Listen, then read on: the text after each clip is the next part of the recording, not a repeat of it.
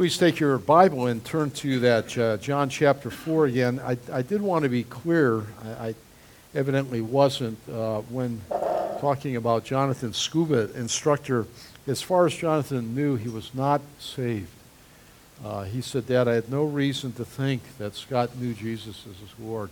He had a Bible, and that was his wife's church, Colonial Baptist, and so on. And that, again, was disquieting to Jonathan, who had talked to him about the gospel and had loved the man for what he meant to him, but had no sense of peace in his heart where Scott is today. So I wanted you to know that. And it was Jonathan who opened the door and bore witness of the Lord to him. And the pastor used his Bible. It's one of these things, you know. I often say that. Don't live your life in such a way so when we're standing around at your funeral, we're wondering if you are in Christ or not. And that's what it was. The pastor had his Bible. There was a couple underlined verses in John 16:33. He tried, this peace I live with you. He tried to make the whole sermon on it, but he didn't really know. So I wanted to be clear on that. Well, I wanted to talk to you this morning about worship, and I've entitled the message, Worship Enjoying God Every Single Day of the Year. I begin with A.W. Pink. Pink, a writer of Another Day, wrote voluminously of the glorious faith that is ours, and he wrote, "I fear much that is termed worship today is fleshly rather than spiritual, and that it's external and spectacular rather than internal and reverential." And if that was true a number of decades ago with A.W. Pink, how much more does that seem to be true today? Worship, enjoying God every day. Too many people on the introduction, too many people today think they've worshiped God simply because they sat on a pew on Sunday morning, right? They just occupied space. I've been to worship today. I sat, my 18 inches or 24 or whatever, how many, you think of that from football stadiums, how wide they make the seats, They took up space, so I worked. No, that doesn't necessarily mean you worship. Or that they lit a candle, or they sang a song, or something like that. Jesus tells us this is not worship. These can be vehicles for worship, but in and of themselves, they're not worship. They're not worship. They're not. You can be up, down, all around and do all these kind of liturgical type things and never worship the Lord. For you see, worship is not some sort of external thing. It'll leak to the outside, and those things can be a part in enhanced worship, but in and of themselves, just because you go do that, doesn't mean you worship. Remind me of a football coach I had. We got so tired. We had not a very good season, and he was always calling the same play. And then we got in the huddle. It was up the middle, around the end, and punt. Up the middle, around the end, and then punt. And then occasionally mix it up. Up the middle, well, that didn't work, but we'll surprise them. We'll do it again. Up the middle, you go, up the. That didn't make for a winning team, and that didn't make for winning a game, and nor do the actions that we go through make for real worship. It isn't. It can be up the middle, around the end. You know when to stand, sit. You can sort of have your mind in a fog. That doesn't mean you worship. That's my point. Worship, you should know, is the most glorious activity that can take place in your life. Worship. Worship. The dogs in your home, the cats, the parakeets, the squirrels in your trees, they don't worship. They do exactly what God made them to do. That's it. In that, it brings glory to God, in that they're creatures that enjoy the same world and earth and atmosphere and nutrients that we do, right? But they just do it. We are made differently to have relationship and fellowship and sweetness of relationship and friendship with the Lord our God. Think of Abraham. He was called the friend of God. Worship, I say, is the most glorious activity that can take place in a human life. The Westminster Confession of Faith, that great confession of hundreds of years ago, asked the question, what's the chief end of man? What a great question. What am I doing here? What's it all about? And then they answered. Some of you are familiar with the confession. You ought to get that and read that. It's a great teaching tool for children. And it then answers it. The chief end of man is to glorify God either by enjoying him forever, or enjoying him enjoying him forever. It was Piper who says, by enjoying him, that hedonism that Ron and I love about Piper. Glorify God by enjoying him forever. Enjoying him. That's why I say worship is enjoying God every single day. Don't have to wait till pastor says we have worship service. Next week we're going to have worship service at Susan's house. I guess we have to wait till next week to go up and down and all around and then we'll worship. No. It's a 24/7. It's all through the week. It's not any certain place. We're to worship the Lord. And if you've not come to, in my early Christian life, I had no idea. I didn't understand this at all. But the longer I live, the more I realize my whole life is a worship service. It should be adoring the Lord, celebrating him. He walks with me. He talks with me. I celebrate with him. I rejoice in him. And I do so with great passion and intensity. It's the chief end of man, is to glorify God and enjoy him for others. In other words, we are made to have the sweetest relationship with God by enjoying him. That's worship. That's worship. Our text this morning is the key passage in the whole Bible, or you might say New Testament, pertaining to the nature and necessity of worship. It's here that Jesus discusses worship, and he tells what it is and how it's to be done. And so I need that. I like it real simple, because I easily get lost and confused, but if it's really simple, I might get it, and it may stay with me. I don't know if you feel like that, but I do. Like, Lord, thank you for that. And it's done real clear here. Well, there are three questions to help us understand, helping you to become the genuine worshiper that God the Father is seeking. It's rather an astounding thing in our text, and as we read in 4, particularly verse 24, the Father is seeking those to worship him as such. I mean, it's an amazing thought that God the Father is seeking men and women whose hearts are right, who seek to worship the Lord in the manner prescribed, in spirit and in truth. Wow, that's amazing. That's an amazing thought. Three questions. And so let me urge you, don't miss out on the greatest satisfaction in life.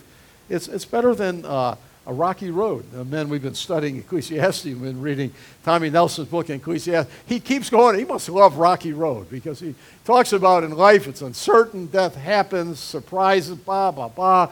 Don't go home and die. Go out and you have some rocky road. He says it all the way through the book. So you know that he loves that, like that. But that's not the greatest satisfaction. Even kisses from a granddaughter, and I love those from my granddaughters, as great as that is. Or being with our family, or being together. Those are not the greatest things. The greatest thing, and don't miss out on the greatest satisfaction in all of life. And that is to adore and to learn daily to worship and to walk with him. He walks with me, and he talks with me, and he tells me I am his own. That's worship. That's why God made you. That's what God made. If you're trying to cram your life into a puzzle spot that doesn't quite fit, maybe you're not living to celebrate and to worship and adore and to fellowship with him all day long. That's why he made you. Well, let's ask three questions, helping you to become the genuine, the true worshiper of God that God is seeking. Well, first, what is worship? That's helpful. That's helpful. I find these basic questions of life are good to talk about a lot. There was a day in which I was department chair of the Pastoral Ministries Division in a college, and I couldn't get over, after the first year having the department chair meetings with the dean, all the time we were talking about, we begin meetings like, who are we and what are we doing here? We're not making widgets. What are we doing? What's our purpose? And we talk about that all the time. They keep it right at the forefront. And I was amazed by that. I thought we all knew that. Now we're way past it, now down into the details. But I learned something about it. It's valuable to bring the main thing here and to keep talking about it. Why? Our tendency is to check out, or we're not there, or we're far away, or something, right? Amnesia. And so here's the question. What's worship? Well, first, what is it not? I already said it's not attending a worship service in and of itself. Okay? Some come in and get their card punched. Pastor, can you punch my card? I was here today. I want to be perfect. They may have been here bodily, but maybe they weren't any other way, right? Even in a beautiful building, and don't you love that? You're caught up in the aesthetics, and look at the stained glass and the music and all that. right? It can help, but that's not necessarily worship. So, number 2, it's not going through the ritual of a worship service. Stand, sit, up the middle, around the end, punt, stand, pray, give, listen. No. Can be, but not necessarily, no. 3, it's not merely emotionalism. Oh, I feel so good. It salves my conscience by showing up. I go and, I feel so guilty if I don't show up. As if showing up in the salving of your conscience is that feel-good feeling, having joy, or I cried, like I cried. And sometimes we live in that kind of a strange world. Well, yeah, he cried, she cried. They must have really meant it, we're about that deep, crying over strange things. I can see a strange movie and be moved to tears on that. That doesn't mean necessarily your worship took place. True worship can create tears, of course. I'm not saying that. I'm not against that. You see what I'm saying? There are times where my eyes have welled up, my heart's just, I thought it was going to burst. There is an emotional response to true worship. But just to have an emotional response in and of itself is not worship. Well, what is it then? Well, first of all, you should know that if you lived in the 15 or 1600s, and if you did, you'd be very old right now, right? You'd be quite aged. We'd have to help you in and out more than the rest of us, maybe. But if you lived there, you wouldn't even know the word worship. The churches and the chapels, they didn't have worship service. At Grace Community Church, 10 o'clock. Well, you wouldn't even know that word. Why? Why is that? Because they called worship worth-ship. Worth-ship. And maybe we've lost something by that, because that in itself describes more adequately than our word that is a conjunction of it, worship. You had meant by worship, by worth-ship, that you were ascribing to God his true worth. You would give glory to him as you sang great hymns and praises and some of the great songs of the faith. God teaches us the word, then we sing them back to God. And we carry those. Luther was some of the great pastors in the church were also great hymn writers. And Luther used to say, I study and preach my sermons, but it's my songs that my people leave and they sing all week long. And they're singing the great truths of God and of salvation. And I find that's true. I find myself singing and songs and this, and I can't even remember what I preached 3 weeks ago. But I'm singing these songs and worshiping God and telling, Martha plays, great is thy faithfulness on the keyboard during the offertory. And it brings back so great, Lamentations 3, great is thy faithfulness. And on and on and on, the songs of worship that John and our team led us in. Ascribe to God his worth, his glory, his nature. And it reminds me of it, In the ups and downs and battles of life. Life has some twists and turns and some crazy chapters, right? Yeah, wow, it's quite a journey. And and we're going forward with it. But wow. We think of that even in the life of our church. Hopefully in a week or two we'll get the word from the bank. I know we're in this strange holding period where they're doing the appraisal. We pray, Lord, give us a good appraisal. And it'll justify all the numbers, and so Mike can begin building.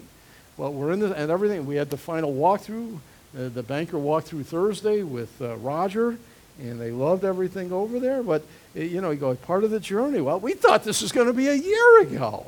I don't know if we would have signed on. We have really inadequate facilities here, but we thought it was only going to be, 6 or 8 months maybe. We need a nursery to attract young family. And suddenly we go what a journey God's taken. We couldn't have seen it. But God's timing is perfect, right? And so we ascribe to him, and we need to know that he's faithful, and it reminds us of God before us, who can be against us. We sing these great truths. And so we praise him. And when we pray to him, and then we give of our offering, we gather to give. That was the thought, to express his worship.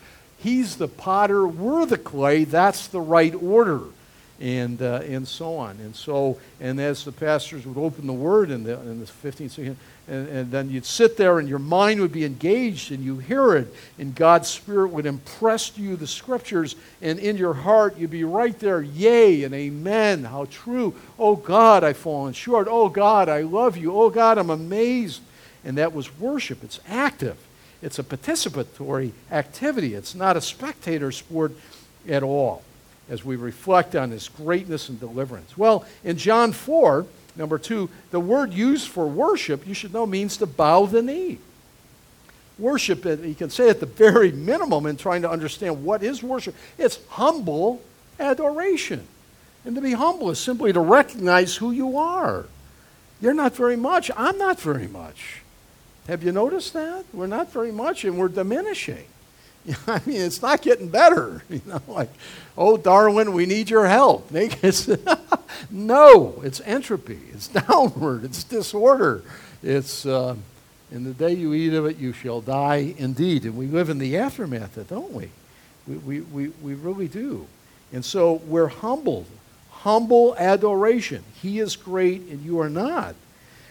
And so on. Well, a formal definition. It is a redeemed heart occupied with God. Not a bad word.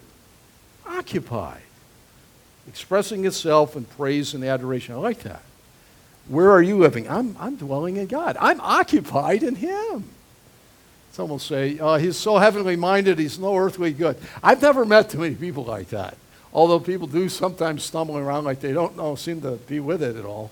I don't think they're so heavenly minded, occupied with God, dwelling with God, that they're no good here. I'd like to meet some more people that way. I see too many the other way, right? But we're occupied with, satisfied with God, and recognize He is our caretaker and provider, and we enjoy that, enjoying Him.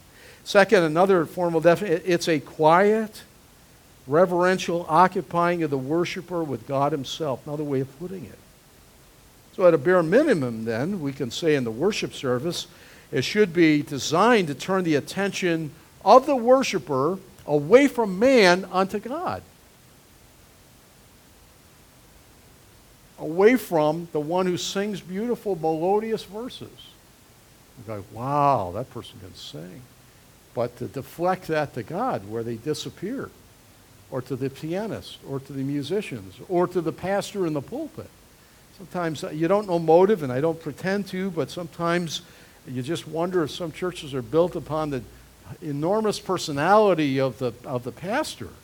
And are people following Jesus? Are they worshiping God? Are they following the pastor? Who knows? There's no line. We can't know, and the Lord sorts that out.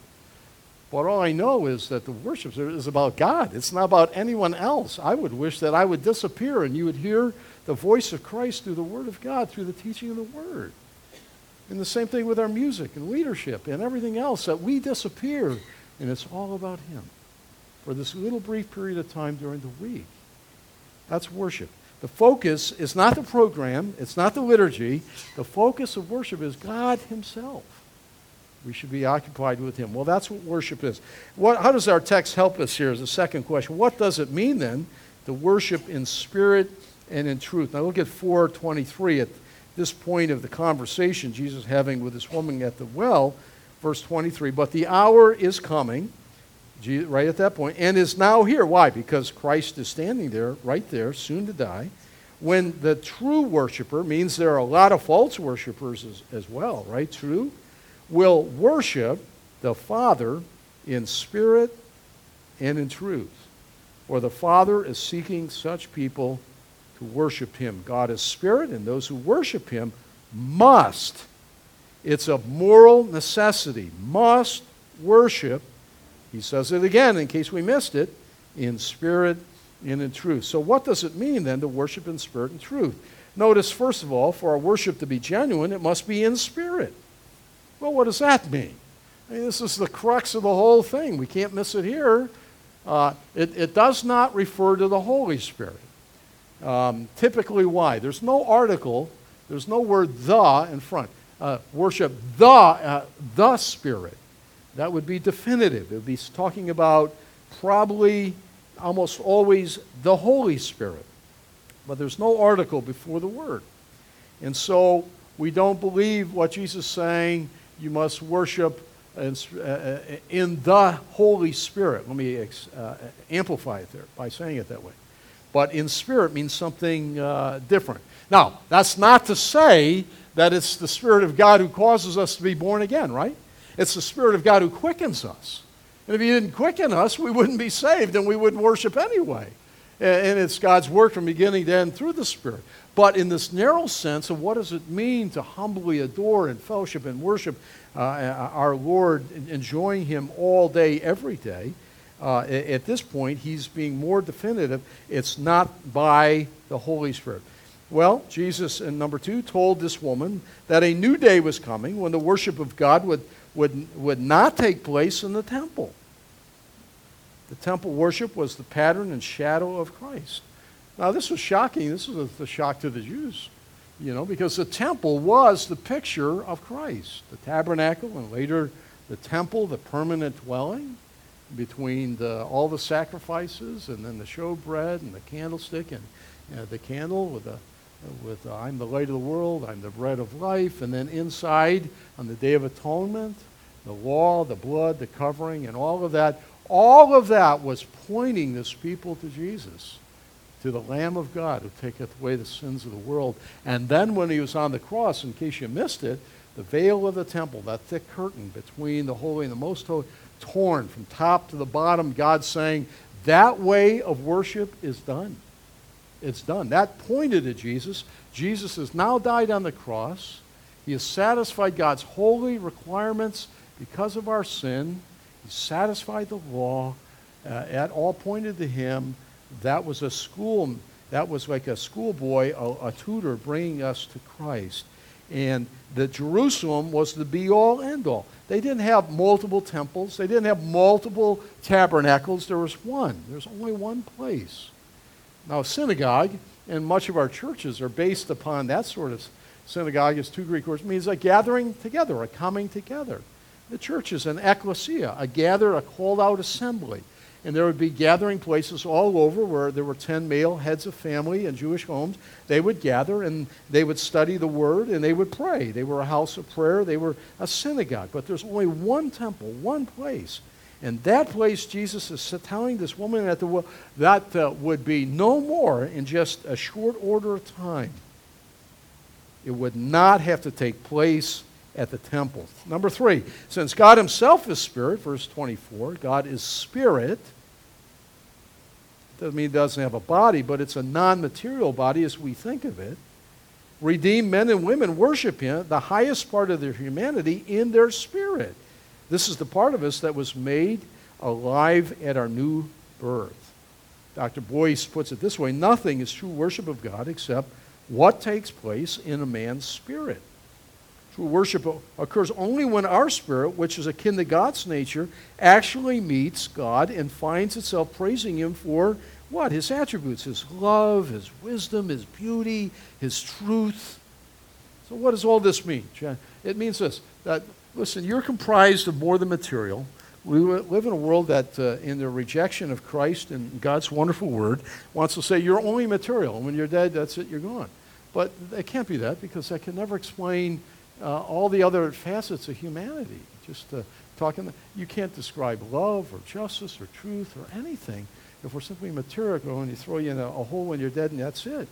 No, you're made of material and immaterial. Adam lay there, lifeless, and then God breathed into him, ruah, the breath of life, and man became a living nephesh, a living soul.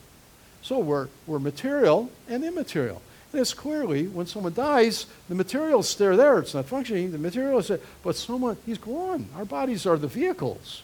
This is like a Chevrolet, right? And it carries about Terry's soul, my soul. So I have material and immaterial. My body, that's crumbling, but the inner man is renewed day by day as I walk in fellowship with him. And the inward man has the immaterial. There's sometimes they'll call it 2 parts of it. There's the soul and the spirit.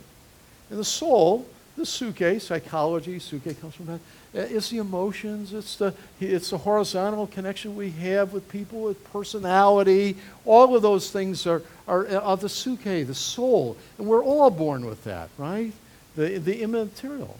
But at the new birth, because remember Jesus saying to Nicodemus, you're the teacher of Israel, and you don't know that a man must be born again. He's quickened by the Spirit of God. And Paul writes of it in 1 Corinthians 2. It's the Spirit that's made alive in us. That's the immaterial part that has a vertical possibility in connection with God. That's the Spirit within us, part of that immaterial.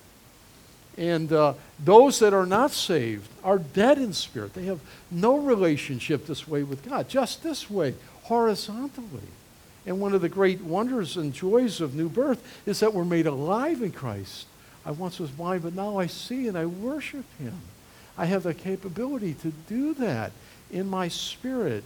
And when I worship God, it's this part of me, this image that communes and connects with the Lord my God.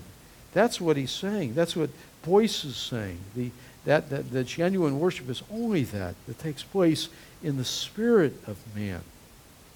And we praise God for his love and his mercy, his kindness, his sovereignty. He's amazing. He's beautiful. He's glorious. He's mysterious. Father, Son, and Holy Spirit. How do you explain that?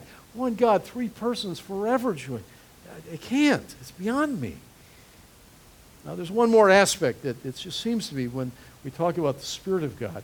And I have a friend that wrote a long dissertation on it because he was really convinced that to worship God in spirit meant simply this, that number 4, it points to engaging in this adoration with the totality of our being. With the totality of our being, with passion, with spirit. I mean, we worship God with from the heart outward, not only vertically, but we go we're all in kind of thing. We're all in when we sing. It doesn't mean some people are more expressive. I mean, I saw it in my own home. My father's German, engineers. They go way back. You know, he's excited, but deep inside. But my mother, you know, it's very different. You know, she was very demonstrative in her expression. And yet, my father was earnest in things, and so was she. It just expressed it differently. And there are uniquenesses in that. And so I think when we genuine worship, if we're going to worship in spirit, is that vertical part of us it's the totality of our being. Whether it's this much or this much, it's never half-hearted. Never have it. God hates lukewarm. You know, he hates that. He hates that in my life. I loathe that. Either be in or be out, but if you're in, be in. You know, the church at Laodicea, Jesus talks about, you've lost your first love. You're not either hot nor cold, and so I want to spit you out of my mouth. God hates that lukewarm. God is so demonstrably passionate in everything he does. Everything. Look at his display of his love for us at Calvary. I mean, that is unbelievably demonstrative. The angels are like bated breath. Can't believe what they're seeing unfold in glory. Looking at the love of God for lost sinners. He's dying for the Son of God, the Creator. That God is displays with passion and technicolor, whatever it is that he's into. He's a God of beauty, a God of glory. And it's part of his glory.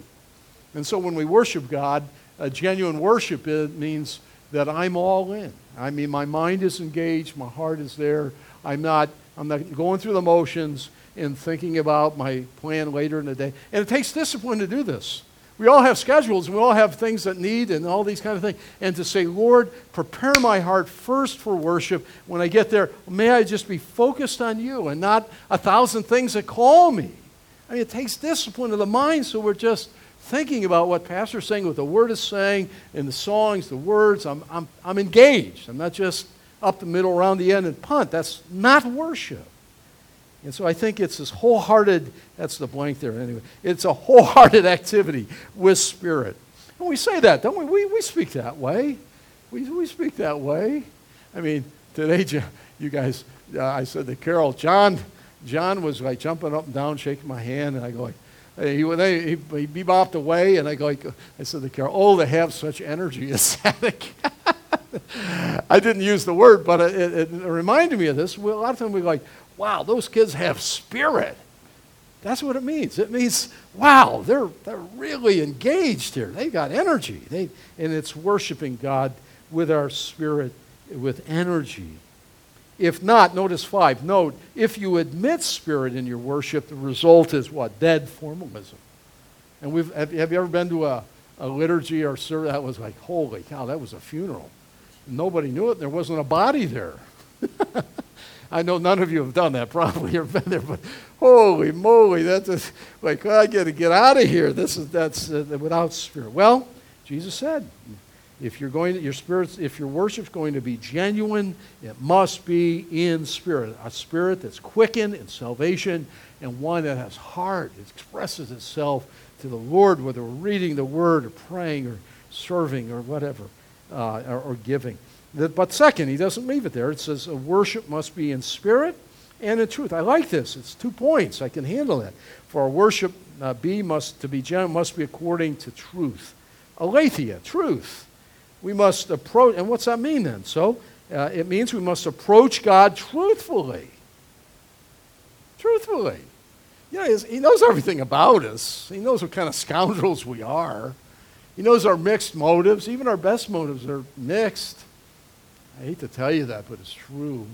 He knows us far better than we know ourselves. We don't have to pretend to be a goody-goody when I come to worship. He knows what we are. He does. And he loves us and couldn't love us more. What security, what wonder, what glory. In fact, look, we are his project. Let's put it back to where it belongs. We are his workmanship, created in Christ Jesus unto good work. We're his project. He saved us. We were lost and far away. And we are rebels at heart, haters of God. Read Romans 1. And God saves us. He's making trophies of grace for heaven. And this thing called progressive sanctification, making us day by day more like Jesus. 2 steps forward, 1 back, 2 forward, 1 back, and all of that. And so when we worship God, we come before him truthfully, honestly, wholeheartedly, and openly. I think it means all of that. Just, Lord, you know who I am. You know what you're doing. You know where I've stumbled all over this week. Lord, I pray for the 1 John 1:9 again. I've worn that out in my Bible. And don't give up on me. You're working in me. I'm your project. Oh, what a project I am. You know, anyone ever say that about you? I'm sure people have said that about me. Oh, that's Terry. He's a project. He's a project. I don't know what that meant exactly in those lot of years, but anyway, we're his project. And look, I remind you what Jesus said in Matthew 15. He said, in regards to those that were attempting to trick him, the Pharisees and Sadducees, their lips honor me. Oh, they say the right things. But God, who knows our hearts, says their hearts are far from me. God knows the heart, the innermost sense of our hearts, and we're exposed. And so you might as well come just openly, honestly, truthfully before him anyways, right? And cry out for mercy again. Join me there, right? The challenge is for us to resist having non-heart worship. I want my heart soft and impressionable and so on. So I'm sure worshiping in truth means that we worship honestly. But second, our worship must be according to the Scriptures, right? John 17:17. God's word is truth. Sanctify them in truth. Set them apart in truth. Thy word is truth. It's truth. The blessed Scriptures. This book will keep you from sin, or sin will keep you from this book. And as I ingest and read the Word of God, maybe you're reading it through as a church family. I hustle to stay up with that. We're in 1 Chronicles now and reading parts of John. You know, to stay up with it. I'm reading the more. Look, people need more of the Word, not less of the Word. It's cleansing. It'll wash you. It'll draw you. And God teaches truth. God's Word is truth. And then he tells us who he is. The great questions of life, right? You know, who is God? Who are we? What's it about? Where are we going? It's only the Scriptures that accurately, only the Scriptures. The book, the whole book, and nothing but the book. And then he tells us how we're to approach God. He tells us that. You know, you just don't mosey in and approach God. He's not just the, hey, you upstairs, the guy up door, you know, the man upstairs. We are to approach him reverently, cautiously, humbly, bending the knee. The word means to bow the knee. Anything but prideful in our worship of him. Ask Hophni and Phinehas. Do you have a prescribed way that we're to approach you? Remember, they put strange fire and God struck them dead? That's illustrative for us. God, when he prescribes the way for us to approach him, he is God and we are not. He said, I'm this, you're this, and this is how you approach me. And here Jesus is telling us in spirit and in truth, according to the teaching of God's Word. And And in that, then, we must understand truly that our worship must be Christocentric. I am the way, the truth. Jesus said, I am the way, the truth, there's the word, and the life. No man comes unto the Father except through me. And so it's exclusive. It's exclusive. Our world hates the exclusivity of Christ, but doesn't matter. Truth by its very nature is exclusive. It's either right or it's wrong. Think of it with making change for money. You know, somebody goofs up. You give them a $20 bill, but they give you change for like a $5. You're going to say, hey, where's the rest of it? What's it matter? You know, it's right for you and right for me. And, you know, and we go like, put my cash right here. Every last penny of it, you know. The truth is narrow. We say, what's it really matter? There are a lot of ways. You know, no. We understand what that is. Truth is narrow. It's right or it's wrong. It's left or it's right. When we think of truth. And Jesus is the only way. If there's any other way, Jesus never needed to come, never needed to die. He could just say, you know, go follow Islam. Bow down 5 times a day to Allah and all that nonsense with that. That is one of Satan's greatest ploys today. I see it rising all over the place. That's false. That's false. There's a lot of false isms. And materialism and humanism and secularism and all these isms and Buddhism and all of these things are false. I am the way, the truth. So it's Christocentric. It's in the truth of Christ. That's God's method to approach him is en Christos, in Christ, in Christ, in Christ. There are those today that are attempting to say that all people everywhere are saved. No one's going to hell. Well, that's not what the Bible says. That's not what Jesus said. Wide and broad is the way that leads to hell. And many are on that path. Many. Many. Read Violet's book again if you need to. Give that out to your friends. Many. Wide and broad is the way that leads to damnation. Narrow is the way, and few be it that find it. God calls all, the general call of God. Repent and believe the gospel. Wow. It's narrow. It's narrow. It must be through Christ. Well, note then, finally, number 4, if you admit truth in worship, then worship will become an abomination to God. A complete abomination. Maybe a syncretic, a little bit of this, a little bit of that, blah, blah, blah, blah. As you've been reading through the Old Testament, if you had, that was always the plague in Israel. You know, they had the worship of God, but then they had on all these high spots the worship of Baal and the worship of Moloch and the worship of all crazy life-sacrificing kids. They burning up their kids and all this nonsense, this evil, the abomination in life. It was worse than the Canaanites. They had temple prostitutes and you go and you have sex and it's like worshiping the Canaanite gods. The perversion and the grossness of all that. And God finally carried them out of the land because their sin was worse than the Canaanites. Well, we'll add a little of this and a little of that and this, and everybody gets happy, and oh, isn't that great? No, the truth of God in worship is simple and straightforward. In fact, I really believe God loves its simple heart worship. We strive for that at Grace. Simple heart worship in spirit and in truth. Otherwise, I think it's an abomination. Well, third and last question quickly. How can we become those whom the Father seeks to worship? To worship him. How can we? Did you know that, first of all, you must be born again? You can't worship God if you're a child of the devil, if you're in darkness. You can, but it's an abomination to God. There's no relationship, no connection with God himself. And you should note that there are 3 great, and it's a sermon in itself. Some evangelists, I'm sure, somewhere preach this, but there are three great musts in John's gospel. And this is the first one. Let me just recap that for you. The first one here, in 3:7, you must be born again. Jesus said that, Nicodemus. That is the necessity of new birth. That's the Holy Spirit's part in doing. You must be born again.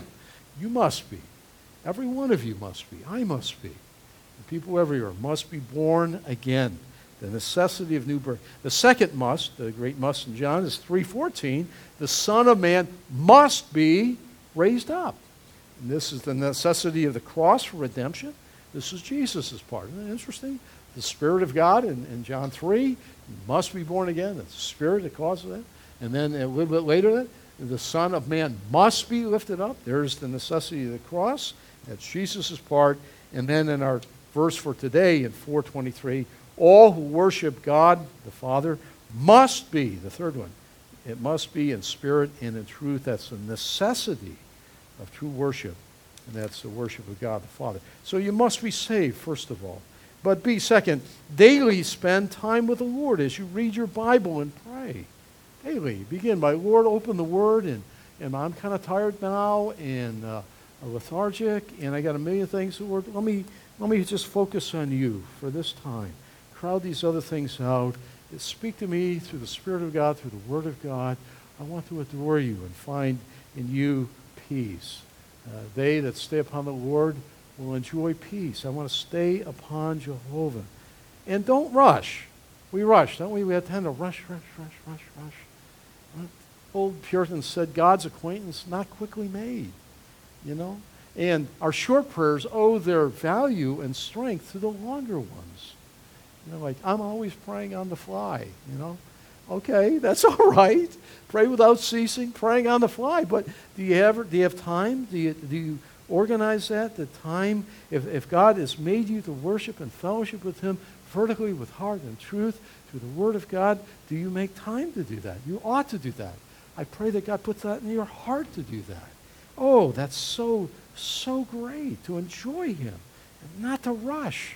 To enjoy. God says, enjoy. Look, you might as well build it in your life now, because when you stop breathing, and if you know Jesus, you're going to be worshiping Him through all eternity, and you don't want to be like a kindergarten in it. Now, Lord, how do I do this kind of thing? Like, as you're on your face, getting up, you might as well learn to enjoy that. And rather than Him saying to you, when He says, well, why you never made time for me? You know, like, you're so busy, encumbered with so many cares, like Martha, right? Mary and Martha running about doing this, and Mary seating at the feet of the Lord. She's chosen the better part. And maybe just cutting a few things out to make that time. To me, it's the highlight of my day, and so on. I just love it so much, and it helps me to keep my focus every day. I've said how many times? It's like the guitar in my office, right? I start strumming that thing, and the thing is out of tune. It's out of tune. And it needs to be tuned every single day. My heart's at. It is. I don't know what it is. I'm sure it's not sweet next to my beautiful wife, but I wake up, and my heart is sort of like twisted up a little.